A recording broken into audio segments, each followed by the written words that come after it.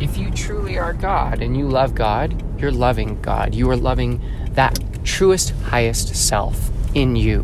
And then you love yourself. So if you're loving God or whatever concept or energy, or even if you don't believe in that, it's loving yourself, to truly love yourself for every mistake, every action, every reaction, and just loving and understanding this is who I am because of these experiences, and that's made me who I am. But then looking and going, if I can love myself and I love my neighbor, we had that perspective, that truest sense of love, of not needing to change someone else, but loving them for the human that they are, for the mistakes and the struggles that they have, because those are personal to them. Just like my mistakes and struggles are personal to me. They are my hell that I have to live through. Just like, you have to live through your hell. And hell it's all right here. It's inside each and every one of us, just like heaven is, like we talked about earlier. There's that no hell is going to be worse than the hell that we put ourselves through. No guilt, no shame, no anger, no hatred deeper than anything we will feel in ourselves for ourselves. So much more resentment, so much more just things that you look at and you go, man, that sucks. Yeah. Gosh dang, dude, that is so well said. Random long tangent. It was a beautiful, beautiful tangent, unique to this moment right now. And thank you so much for sharing. I love it. You're absolutely correct. You need to love yourself. Things are really so simple. Everything is so simple. And it's as simple as being present in the moment and choosing to see the experience in good and bad and accepting it and loving it for what it is, because that's life. You cannot have good things without having bad things. You cannot have dark if you do not have light. If everything was subjective to one experience, it would not be experienced because there's no contrast. And so it is so simple to change all of your problems by just being present and choosing to love it for what it is. And what it is it's this complex duality. And we need duality to experience things. And if you can't love the bad things about life, you can't love the good things about life. You don't need to love bad experiences, but you need to have you need to understand that you need to have bad experiences to have good experiences. And to have good experiences, you need to have bad experiences. Everything is so valuable.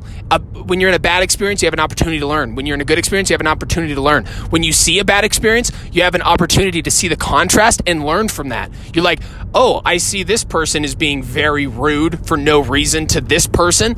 I don't want to be like that. I find value when I'm nice to people and I get nice reactions. And so if you've never had a bad interaction with someone, then you don't know how to have a good reaction with someone, because you don't see the contrast in things, and then things are the same. That's what I was always so confused about when I was in church at a young age and thinking about the concept of heaven. It's if heaven is good all the time, then how is it good? It's just normal. When now we have shoes. So before we had shoes, invented shoes, we were stepping on thorns, twigs, fucking getting stickers in our foot, and we're like, fuck, this sucks. And now we have shoes. And then at that moment, we're like, this is so much more valuable than not having shoes. I appreciate this so much. But when you put shoes on every day, you forget that it's something that's valuable, because now it's known. Now it's just, it is what it is. And now there's other problems to solve. And so you need to have, you need to understand that everything that we have, it's so unique to this moment, and it's so special. The ability that we have shoes, that we have nice clothes, that we can be warm in jackets and be able to be in winter, that's so valuable. And it's something that we take for granted because now it's just familiar, known territory. And if we don't take a second to be present and be like, I am wearing these clothes, I'm driving this car, I'm in this nice warm home, we in the past, our ancestors didn't have the ability to afford these luxuries, and we're so blessed. Everyone in modern day times, we live better than kings did 200 years ago, like infinitely better. Even people that are very, very poor, the amenities that we have the ability to offer, like we have air conditioning. George Washington did not have air conditioning in his house. He literally had to have a desk, and he was pushing on a pedal to move this cloth back and forth to cool himself down.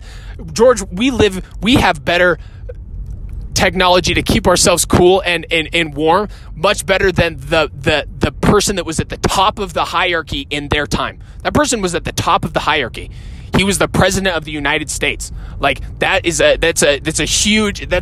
high up in the hierarchy of like the United States. It's crazy. But we have we have cars. We have electronics. We can disassociate whatever we want, and like we live like gods compared to how George Washington lived. It's crazy. All the consumerism, though, it's ludicrous, and I'm terrible at it too, coming from someone who has so many toys and gadgets and just fun shit because I like to have it. I don't need any of it. I really don't. But we are so addicted to consumerism, man. Oh, man. Well, the Joneses have it. I want that. Oh, did you see what they have? Oh, it does so much better than what I have. And then we want it. And then we need to have it. And so we go to work harder for someone else to earn more money so we can have something we don't genuinely even need. And, you know, this is a weird, vicious cycle of the haves and have-nots and the feeling to need. But I found when I just stop caring about that, stop focusing on it, I am so much happier. Yes. Because you're choosing to see what's valuable. You're not choosing to see what other people have and try to get that same thing. Because when you're doing that, so if your neighbor has a boat, and you're like, well, that person values a boat. I don't know where my values lie. So if he values that boat, maybe I should get a boat to feel value. And when you get that boat, you're not getting it with the intent to be able to be present on the water, to be present in the water, to love being out in water and be absorbed by that environment. That's going to be a lot different sense of satisfaction that you're going to get from that boat, because that boat has a completely different meaning. It's not something that you just need to get because someone else has it. It's something that you know going into it. It speaks to a deeper value system. It resonates.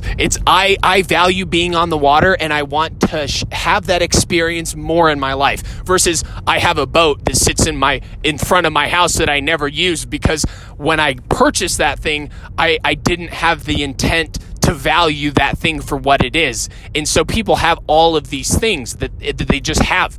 They're just consuming, and like those things have no meaning because they haven't questioned what that means to them. They just have it. Well, it's like me. I have a motorcycle, and I've ridden that thing so much every day. When it's above 50 degrees, I love going out and riding. It is something that connects me, and I will tell all of my friends, get a motorcycle, come ride with me. It's not for everyone. They're not going to get the same feeling, the same excitement, that same exhilaration, connection, whatever, as I do, because it's not their experience. They don't have that same experience I do, and they won't. And some people will have an amazing experience and love it, and that will be their thing. But then there's people who buy them, and then they sit in their garages, and they never use them. And I look at it, and I'm like, what's wrong with you? You have this amazing bike, and you just let it sit there collecting dust. Like, do you hate yourself? Do you hate your bike? Do you hate your family? Why are you doing this? Were you beat as a child? Did you need to be beat as a child? I don't know, but whatever it was, it clearly didn't work. So, yeah.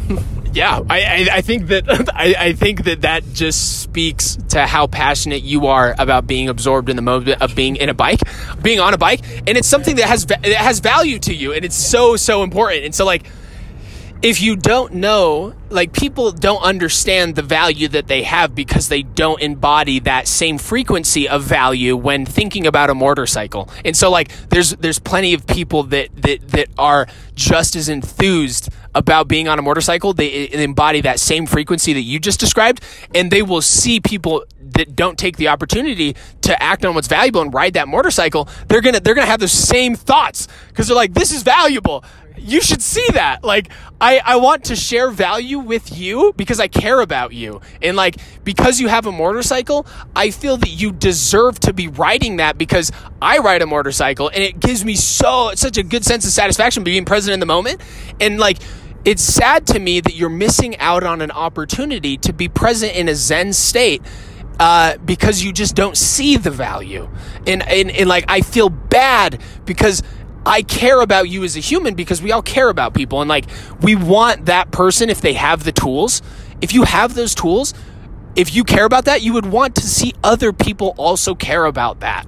It's so important. Oh yeah, to know that experience that I have and that feeling, that exhilaration, that connected, that excitement, that to know that other people can have that feeling and to see them missing out or being on a motorcycle and in the moment totally unpresent and losing that entire experience. You look at it and you go, man, that is sad.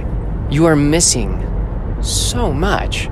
You're missing an opportunity to learn. And like you were describing riding a motorcycle, the way that you ride a motorcycle is going to be way different than the way I ride a motorcycle. And it's not just the physical way, but also the mental approach. So say you're in a house that your parents had really bad anxiety and they were very afraid that you were going to get hurt all the time. And then the other person too has the experience of their parents really encouraged them to try new things. They were always like encouraging them to get up off the bike and to just continue pushing forward. That person's psychological approach to riding a motorcycle is going to be completely different. And that person's going to learn things about that motorcycle in a completely different way than than the person that was raised by parents with anxiety and has anxiety themselves they're going to learn to push past that fear of anxiety on that bike. And they're going to learn different things about themselves. And you're going to learn different things about yourself when you're on a bike. And so like, it's like, you're so sad that people are missing out on an opportunity to learn something about themselves. And like, when you engage with the unknown, you get to learn things about yourself. And so like, you need to be present to learn. And so like, people are just missing out on opportunities constantly. You probably missed out on an opportunity right this second. Anyone who's listening to this, by not being present to a certain things, you missed out on an opportunity. And like, they just understand that you don't need to have FOMO. You don't need to have the fear of missing out, but you do need to understand that everything around you, you can look at, observe, and learn something from it. And like, if you choose not to do that, you miss out on the experience of life. And that's just so sad. Really is though. But I mean, we look at everyone nowadays, even in driving, I see how many people who are losing the experience of even driving because they were on their phone the entire time. They are so focused in stress, in frustration of all the other drivers on the road that they lose sense of the feeling of a car. They lose sense of the sound of the motor, the feeling of the gas pedal. Like, they lose sense of the surroundings around them. And, you know, how many people don't notice even buildings or changes in their everyday areas because they're so not there. They're so focused on their own subjective experience. They're so concerned about identifying with the thoughts that are inside their head versus seeing those thoughts as something that's just a happening. Just like when you're driving a car, you're observing a happening with all the cars around you on the road. Your body is the mind at that point because you're just reflexing and being reactive. And so now you get absorbed in your own thought patterns, and unless you really focus on what's happening in the moment, you're not going to see the value in that. Like, shit is just on autopilot. When people drive cars, they just do it automatically with no thought involved. But at any moment, you can change that thought and try to be present with the moment, and it completely changes your experience of driving. Like, you're now present and you're not thinking about all those other things. And like, that's valuable, just being present in the moment. Like, it completely changes your perception of a car ride. Especially behind the wheel of several thousand pounds of metal. Yeah, it makes a big difference. How many less accidents? I mean, I will be the first to admit, this here little thing that dangles from my rearview mirror that says let that shit go, that's for all the terrible drivers on the road, because 99% of the people that I see drive me nuts. Like, how little attention they pay, the fact that such basic common principles or courtesy or logic in the flow of traffic, it just boggles my mind. And so I watch it and I go, I don't know where you learned to drive. I don't know who taught you to drive. And then I get frustrated because they're a terrible driver in my eyes, and I just need to let that shit go. Well said. And like, how mindful of you to like know that you're not going to be in a headspace that all the time, and you have a reminder of acting on a deeper value set and letting that go.